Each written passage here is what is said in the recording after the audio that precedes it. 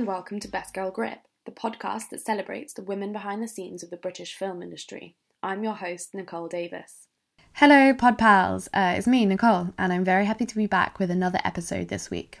I'm quite sleepy at the moment because I binge-watched season 2 of Sex Education on Netflix last night and have also just eaten a big bowl of gnocchi. So if I sound less enthusiastic than normal, let it be known it is not because of my guest. In fact, I'm very delighted to say that this week I'm joined by Emily Leveniez-Farouche, an award-winning French composer based in London, whose CV includes commissions for the V&A Museum, an HBO short film, as well as drama and documentaries for BBC Radio 4 and The Guardian.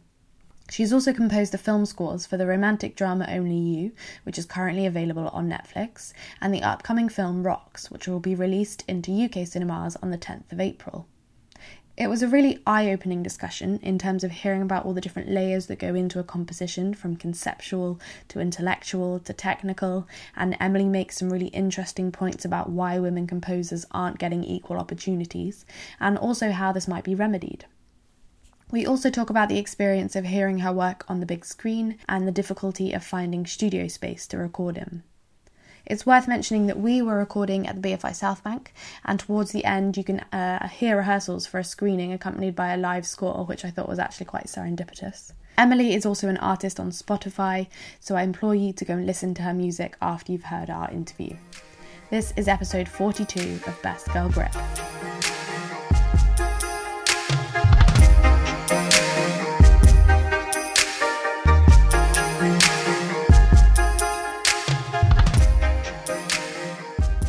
So I moved to the UK to study at Westminster University. I did my bachelor degrees there, and then I did a master in composition at Goldsmiths straight after my BA. So that's how I got started with thinking about music as a career. Because when I was a teenager, it was just like something I was doing for fun, but I never really thought I could make a career out of playing the piano or composing music. So I waited until I moved to the UK to really take that seriously. And how did you discover that composition was even a degree that you could take? That's interesting because when I moved to the UK, I was studying music more with thinking about working in the music industry. And that's when I was there was so many, because Westminster has a film school. Right. A lot of my friends were filmmakers. They needed music for their short film, and then it suddenly clicked that yes, there was someone making all that beautiful music I'd been listening to since a child, and that someone could potentially be me. And that kind of made me really look into becoming a film composer. But it took a very long time for the realization to happen that it was an actual career. And did you have quite a creative childhood or background? Did it feel like that was something that you were kind of leading towards? My family is not musical or creative professionally. They're all pretty normal career path. So, I mean, it was encouraged to play an instrument or to read a lot or to go to the cinema, go and listen to music. But I think it's a big jump from being creative as a child to consider it a possibility to make it your life. But yeah, I mean, I played the piano while I was growing up. So yeah, I always was playing. I was writing little things and trying to record music on my old PC and things like that. So yeah, there was always a part of me that loved doing that for sure. And you just mentioned that you were composing scores for friends' short films, and did that come quite naturally to you? Yeah, I think it was pretty straightforward because short films are quite a digestible amount of music to write. It didn't feel very, very complicated. But that's what I mean. I think I've always liked scores. I've always, reacted to score. I remember just having very strong reaction to scores. Like, remember going to see Lord of the Rings in cinema and just the score, which is not something I would personally write now, but just as a child, just being so overwhelmed by that music. So I think without realizing it, I already had an understanding of what a score was, what it was doing, how important it was in the film. So it just came pretty easily. Did you get work quite quickly off the back of that as a composer, or were they kind of in between jobs? It's a tricky one because I do film scores, but I also do different type of music. there was moments where I wasn't doing film scores, but I was doing collaboration with visual artists. I am still releasing my own music and performing. Like I did a piece for the proms, and then it kind of moved back into film score. So even when I wasn't working on film project, I was always working as a composer. I also had a job in the music industry when I was starting out, just to like parent and stuff, and I worked in a record store for a few years, which was actually great because you get to listen to a lot of various music, different music, and it's a really good education, I think.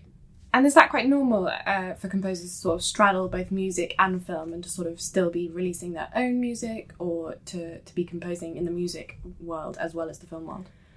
I think there's two different approaches. There's definitely a lot of film composer who come from an artist background, you know, from Trent Reznor, Mika Levy, even Hilde. Like, she released music for years at the same time as making film scores. Even Danny Elfman, I think, was in a band for, you know, before becoming a big film composer. So it's fairly normal. But you also have people who go through a trajectory of more like assisting established composers and go more to like traditional, very much film music orientated path. So it's quite flexible the way you get there. For me, it was creating my own music. Yeah. And did you assist anyone, or did you have anyone that you kind of looked up to as a mentor?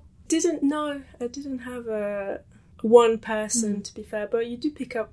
I think you just have to be, if you don't have a mentor, you just have to pay attention to all the people you work with, because especially at the beginning, you're probably going to be able to pick little things and learn little things from pretty much all your collaborators. So, I mean, let's kind of do a deep dive into the composition process, because I think it's something that is shrouded in mystery if you don't know what it is, or how it even begins. So, let's go from the beginning. Are you getting the rushes as early as that, or are you getting kind of like the final cut of the film? And is the director giving you quite a specific brief, or are they sort of saying, here's the film, compose the score?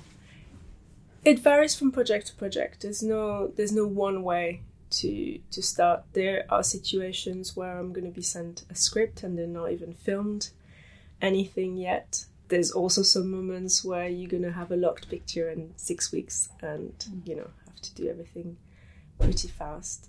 In terms of brief, it really depends on the director. Whether sometimes they're really curious of how you're reacting to their movie, and what, as a musician, how the story resonates with you and what you come up with, and then we use that as a kind of starting point to the musical conversation.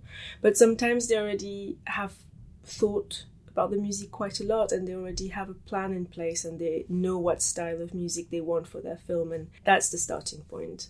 So yeah, there is a form of brief, but it's not necessarily in musical terms. Sometimes it's more about helping you to understand the film.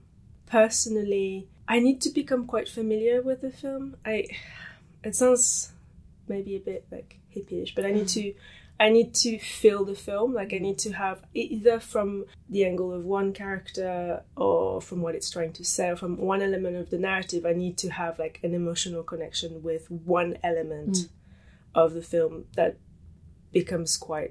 I need to feel it quite strongly, just as a starting point for all the kind of melody and the things that are going to communicate emotion. I need to feel that emotion if I'm going to be able to write music that says those things. Then there's also the intellectual layer of composition, when you start really thinking about the function of the score. So what, the score can help with being set where the action is taking place, geographically or in terms of time periods. So that's the more strategic, the more intellectual part of scoring films, and you have to think about that with the director and come up with a kind of strategy on how you're going to use all that emotional element of the music on a more like intellectual aspect of the score.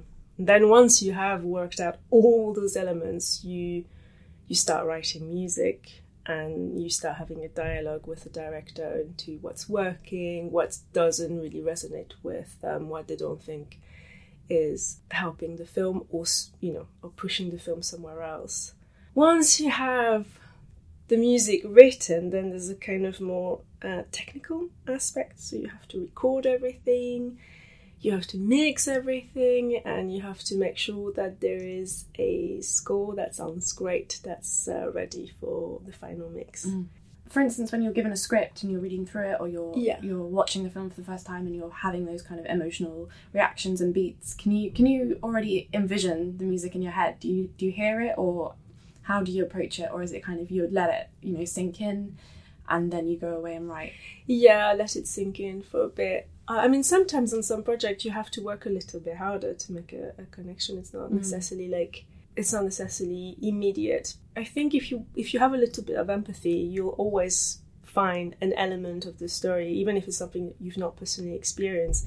There'll always be an element in the story or in the film that you can understand on a personal level, even like on a sci-fi or anything like that. You've never been to Mars, but you can understand the kind of human impact of this type of situation.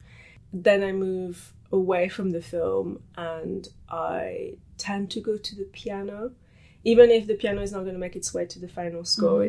It's for me, it's like the more natural tool to write melodies, to write music, because it's sort of the thing you're most comfortable with. Yeah, because I've been playing it for more than 20 years, so it's kind of second, mother tongue. Second language, exactly. Do you play any other instruments as well? Not well. You do end up having to be able to make noises with other instruments, because there are quite a few years when you start where you're a one woman band and you have to do everything. So if you're able to make a little bit of sound with other instruments than just the piano, it's always good. And now you have kind of other sources that you sort of bands and moving to having live musicians. And how do you get jobs? Do you have an agent, or before you had an agent, how are you getting your kind of self out there saying, I can do this? Well, now I have an agent, which is great. But before that, it's just, it's through relationships. For me, it took quite a bit of time, but it's just by finding your people. In a sense, it's people who have the same understanding of what film means and the same kind of taste in film. And sometimes you meet them when they've not done anything yet, but then their career kind of goes up and your career kind of goes up, and eventually you find a reason to work together. But I think it's really important to, when you're starting out, to just work with students and stay in touch with people, not necessarily people who are your friends, but people who you can sense have the same understanding of what film is than yourself. Just stay in touch with them, and eventually you'll get to work together. And let's talk about Only You, which is kind of one of the, was it the first feature that you composed a score on? In the UK, yes, but I've done other micro budget feature projects before. I've seen it quite a few times, and I really, really love it. I spoke to Harry for this podcast actually, but let's sort of talk through, because it from my memory it comes in quite late, and those kind of more like raw intimate moments between that couple are sort of played very candidly. There's kind of nothing going on beyond the dialogue and that interaction, and then the score kind of comes in when that becomes a bit more fraught and you sort of feel the kind of the tension or the fracturing of the relationship. And I'm wondering if that was the goal, to kind of convey that sense of unease around the relationship. Yeah, I think the first half of the film, when they meet and everything, it felt better to have mainly songs, and then to have the score coming when they start being a bit more into their own head, when it becomes a little bit more introspective. Then even in the placement of the cues, like we always try to not be force-feeding the audience any kind of emotion. Like even in one of the later scene, there's a little bit of a beat before the music comes in, even though you would expect it to come much earlier, because we were I think it was very important to not manufacture any emotions, but to let the audience first feel something in response to what's happening on screen, and then have the music accompany that emotion, rather than trying to create it. If a film works, even without music, people are still going to connect with what's going on screen. It's just to add a little layer, in a sense, or like to deepen what's already there. I don't really think at the beginning there would be any specific moment where score would have helped making it more idyllic, making it more of a depicting the beginning of a love affair more than everything was already on screens. Well, it's interesting what you said about interiority, and I wonder, do you think a score kind of facilitates or helps kind of communicate that better than soundtrack does? I think it depends. It really depends. In the case of Only You, it's also because a lot of it, those moments where there's the biggest cues are montages. And the advantage of a score is it's tailor-made for what's on screen, rather than having to work the other way around, where you kind of, if you're using pre-existing music, you're going to have to edit to that music, which sometimes is good, but I do also think it's probably, it can be better to just make an edit that really works, that's really tight on itself, and then have a music that's composed to work with that. Yeah. And in Only You, I think, it would have been very difficult to find a track that just matches the evolution of emotion through those montage moments. It sounded to me like quite a restrained palette of instruments, and I'm wondering if that is in fact the case, and if so, how you went about your selection. Did it, as you mentioned, start with piano, and then how did you build it from there? Yeah, it is very, very restrained and very intimate. Even, I would think, in the style of composition, it's intimate because we are looking at two people. So, I don't know, it would have been so weird to have, like, I know it can work sometimes, but on this specific film, it would have felt a bit strange to have, like, a big orchestral score, and I think it would have taken us away from the intimacy and how easy it is to relate to the two characters. Harry already really liked the cello and the piano. I like using the cello in general because it is an instrument that in its frequency range is very similar to the human voice. So we do tend to respond really well to it because it's quite familiar to us. So that was one of the reasons why I wanted to do cello. And do you ever look outside of the kind of instrumental sort of ingredient list? Like, are there other sounds that you like bring in or that you like to use? Do you experiment much with that? On this score, which I just did a little bit of effects on the cello, so it wasn't just, normal classical cello. On other scores, yes, I do experiment quite a lot. But especially on films, like something like Rocks, like there is piano on the score, but it's quite heavily treated because it felt quite important that the score felt modern, which is, using electronic element in the film score is always a good way to make it a little bit fresher and more contemporary. But so yes, I use synthesizers, I use electronic manipulation of acoustic instruments. If it's what is needed for the film, you do have to find a sound palette that works for the film and for what you're trying to say, yeah. And who's the first person that listens to the score that you've composed? Is it the director, or do you have other people that you use as a sounding board to say, is this right, or are you quite good at trusting your instinct? Yeah, I would send it straight to the director. I trust myself and I trust them. I absolutely trust the director because they have a much better knowledge of the film than I have. They've been working on it for months, so they have a very intimate knowledge of the project. And is it quite collaborative, or can it be quite a lonely profession in, you're delivering it sometimes by yourself? Yeah, on the day-to-day basis, it is mainly working on your own, and then you do have reviews time with the team.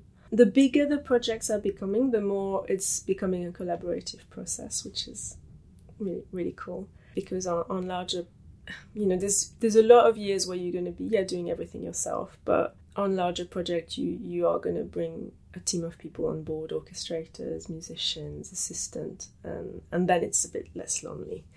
And are you quite good with that, or Oh, you have to, otherwise you're doomed. But that's the thing. Like, I don't think I could be doing anything else, in the sense that I could technically be doing something else, but very happy doing it. And if you're going to spend hours every day doing something, you better be enjoying it. And I do enjoy it. So yeah, for me, it's fine.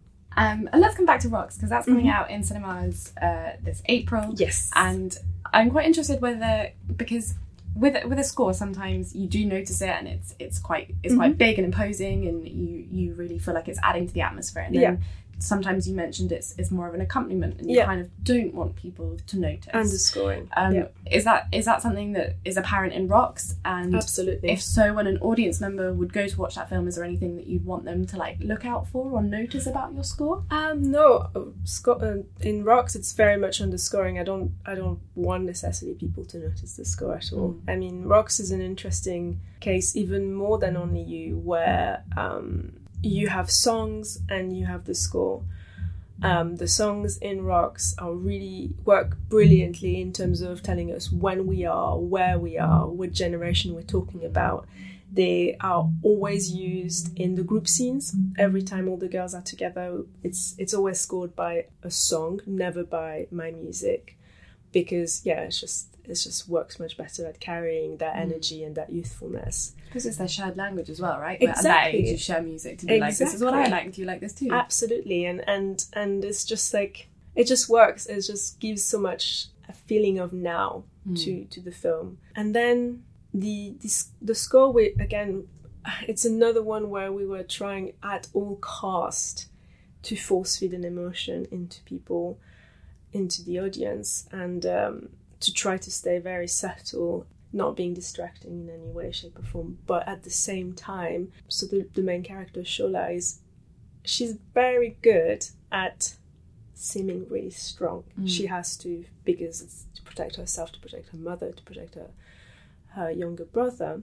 But at the same time, it felt like the music, the original score, could just add that little dimension to remind us that she is still a young child who is confronted to very difficult things, and even though she's trying to be and to appear very strong, it is affecting her.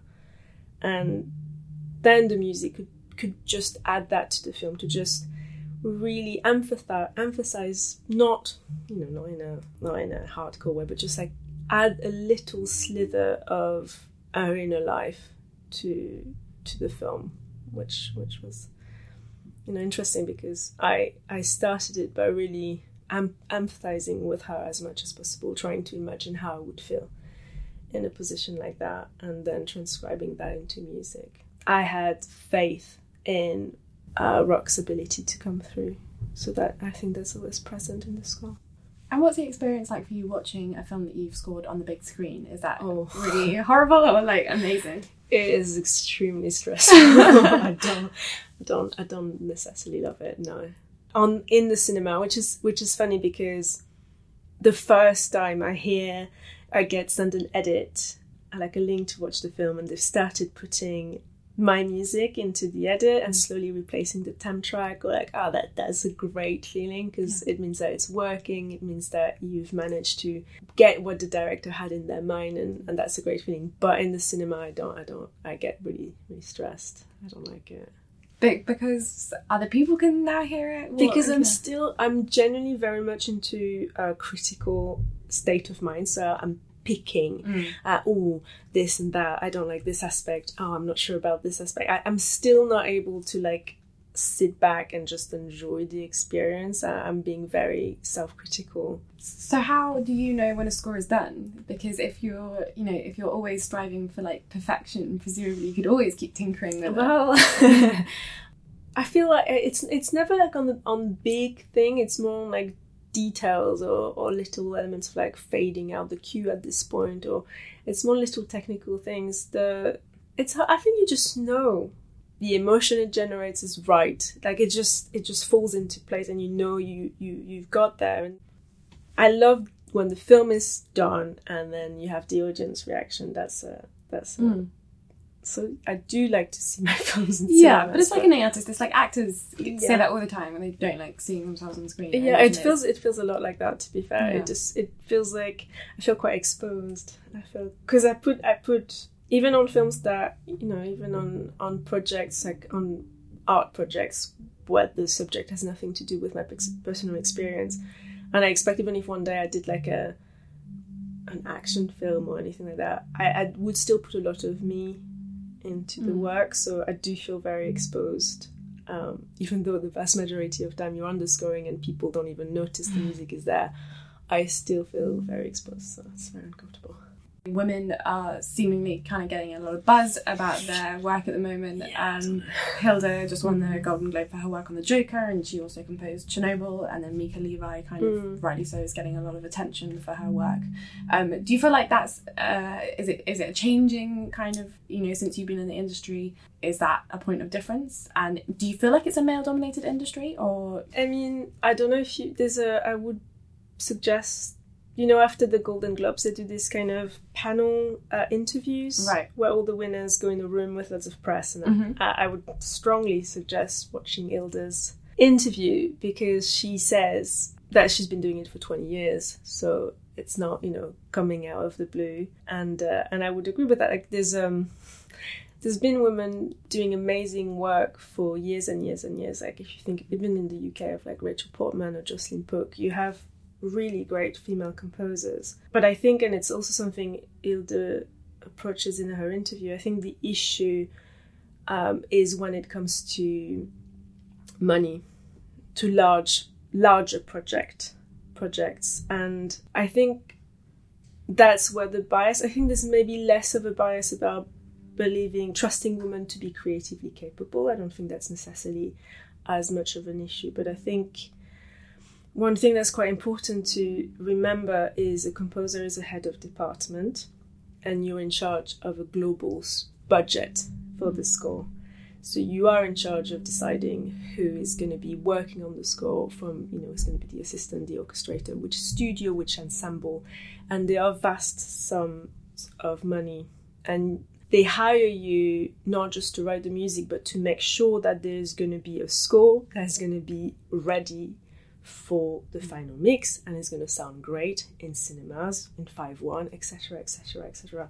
And music is quite esoteric already. Like, every time you hire a composer, that it's very difficult, I sense, for producers and for financiers to kind of know that they're making the right decision. And so they tend to not take that many risks. So even for a young man to get to that stage where they get trusted on large budget is really difficult. And then once someone is trusted for a large budget, they get hired over and over again. And that's why those top films tend to be scored by a very, very small panel of all of them male composers. And I think that's a bias that's just in general in society, because if you really look into historically, even like women being able to have a bank account and stuff like that is fairly recent. So yeah, I think it's more of a matter of trust with regards to the money than with creative talent. I'm not sure what's the best way to address that. I think we kind of need to look at how do male composers get that break, and try to make sure that is also, I don't know, is it maybe encouraging the press to do more profile for young composers, female composers, anything that will reassure the finances of the capacities of those emerging composers to handle large budget things. Is there a sort of union or network of other composers, both men and women, that you feel like you can kind of go to when you have questions about pay or any logistics, really? I mean, in general, I think the composers, it's quite a nice community. You can really ask questions about technical things, about what studio to use, about what equipment to buy. It's a very nice community. And you do have we used to have one that was specifically UK, but I think they are now joining forces with the Alliance for Women Film Composers, which is primarily LA based, I think. And they are doing a lot in terms of raising visibility for women film composers by organizing, showcases, orchestral showcases, and inviting all the studio heads to kind of show them that there are truly women composers out there who are ready to move to the next level of composition. And generally those networks are, again, really, really useful in terms of having any kind of question with regard to contracts or with regards to anything to do with the business. I think the specialised film press could be a real ally on this subject and try to do a bit more to highlight, not just for composer, but just for all the below the line creatives. I mean, if you look at the data, it's not just composers who are underrepresented, like editors and production designers and DOPs as well, which is terrible. But I think, the press could be really useful and helpful in terms of, just showcasing those talents and not necessarily showcasing them by saying they are women, but just by being like, they are about their craft. They are great at what they do, and not even necessarily having anything to do with being a female, but just validating the quality of the work of those people. That could be really useful, because I think that and awards are how finances decide who is good. I think they need external validation of somebody's talent. So, and something that just occurred to me, you mentioned a while back that you work out of a studio, and is that something separate to where you live? And how did you go about finding that space and affording that space? Because that can't be cheap. Well, at the moment, I have a dedicated room in my house, which eventually I'll have to find separate space. But at the moment, it's working better if I have like a writing room in my house and then hire a recording studio for when I need to record live instruments. Finding a studio space in London is becoming incredibly difficult. There is development near London Fields where there's a bunch of great composers, very established composers, some of them, and some of them have invested quite a lot of money in transforming those spaces into workable space, but they found out a few months ago there's a planning application and the whole building is going to be demolished and turned into flats. So I've not tackled yet the issue of finding my own kind of recording studio, but in this town it's very difficult. It's very difficult to find creative spaces that welcome musicians, or that you can have a lease for long enough to justify spending thousands of pounds in soundproofing and sound treating the space. So that is a problem. So for now, it's going to be from home. Is that perhaps one of the biggest challenges of the job? Yeah, because you do have to spend quite a lot of years investing, because as you can imagine, suddenly having an extra room in my house that's just for music is an expense. Then moving on to the stage where you have a workspace outside of the house is even more of an expense. So you do, but at the same time you can't, there's a stage, and you can do a lot from your own bedroom, but there's a moment you can't really bring an established director to your bedroom to work on that spot. So you just have to invest for a workspace, and it is tricky. There's the first few years you really have to love the job, because otherwise, I don't know, like you just have to spend all your time and earnings into developing your career. And what's your favourite part of the job? I like spending time with the directors, because it's crazy how you get really privileged time with people who are generally pretty intelligent and pretty creative, and you really get to like talk about the film in depth, and they just thought about everything, and that's just really fascinating, and you get to collaborate and you get to exchange, and it can be really exciting. Like if you're working with a director and you already have a cue and they really like it, but then they help you, like they give you just a little insight of the film that's just so like smart, and it's just gonna spark something in you, and you're going to respond to it, and you're going to tweak the composition, and they're going to love it, and it's just this kind of back and forth. Yeah, I mean, this in Only You, especially on Only You, I've wrote some pieces of music that I love for it. I would never have written them if it wasn't from the film, and it's quite magical to be so deeply inspired by somebody else's work and then making it your own in a sense. It's quite special, because it's, inspiration in itself is just such a mysterious thing, and then suddenly you can pinpoint that no, the inspiration comes from exactly this, and it's allowed me to create something that I really love. It's very almost like it's giving you a reason or the tool to access something that you had inside yourself, but you kind of didn't have an outlet for. It just makes a part of you resonate that didn't resonate before, and it's, you have to be so grateful for being given this form of inspiration. It's just magical. And if there was a myth that you wanted to bust around working in the film industry in general or being a composer specifically, what would that be? It's not just about those moments of inspiration. There's a lot of it where it's tweaking tiny little details and very uncreative elements of the job. So yeah, it's not I mean, I don't know if anyone ever thought of film composers as rock stars. I doubt it. But yeah, it's not glamorous.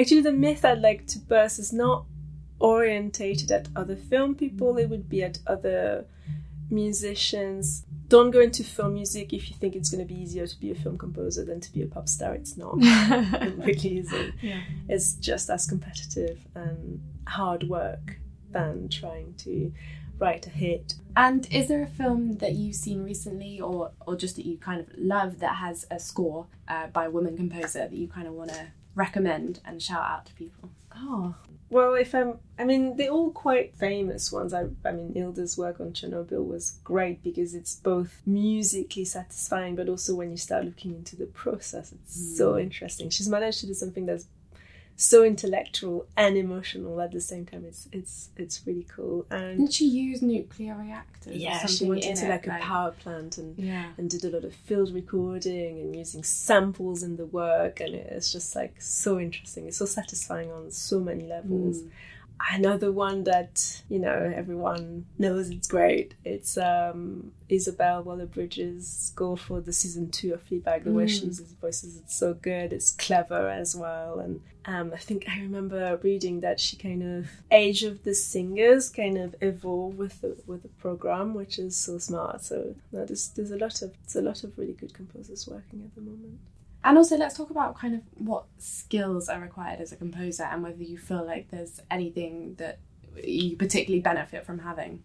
So they're not very glamorous. You do have to be comfortable with technology. You're going to have many years where you're going to not only be composing, but producing, recording, everything. So you do have to be your own editor, you have to do everything yourself. And yeah, you just have to spend time with softwares, you just have to spend time understanding all those elements. And then, even less glamorous, you have to be very, very organized. You have to be very good with spreadsheet because there's a lot of cues, there's a lot of revisions, there's a lot of versions, there's a lot of edits, and yeah, you are expected at the end of the day to provide something that can be mixed with the rest of the film, and you have to be organized because otherwise it's not the writing music that will sabotage you, is to not being able to stay on top of what still needs to be done, what has been done,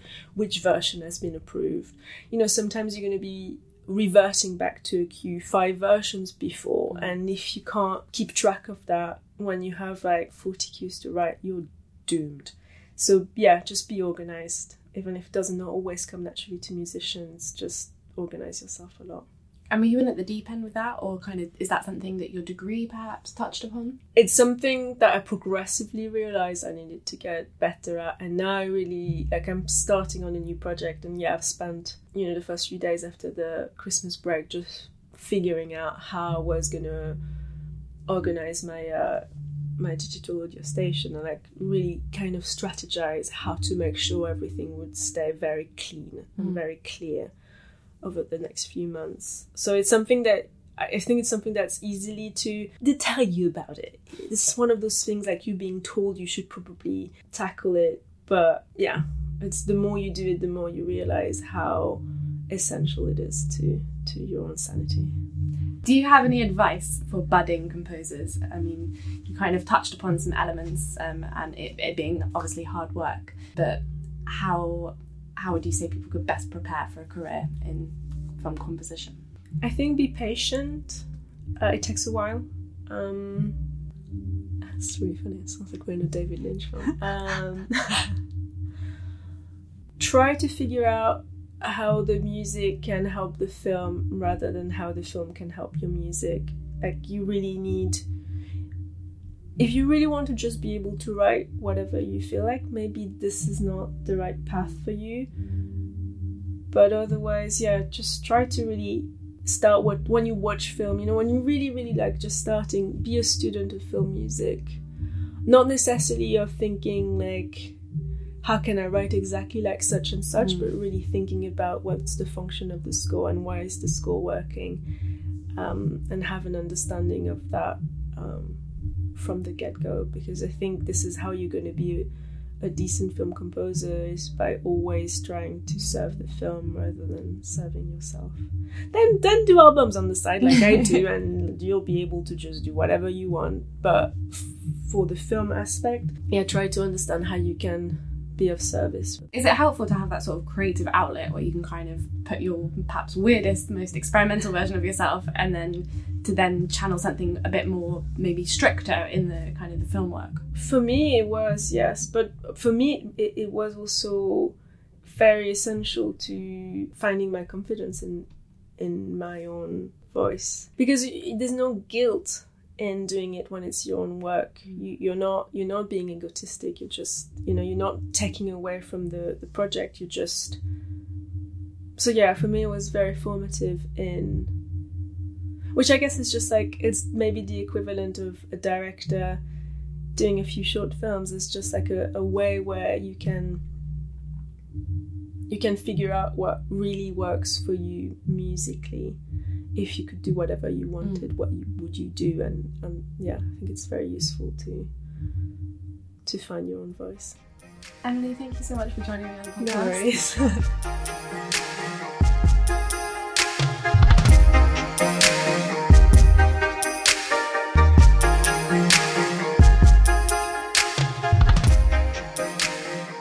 Thank you for downloading this episode of Best Girl Grip. If you liked what you heard, please consider leaving a review on iTunes. And in the meantime, I hope you have a very musical and hopefully well-composed week.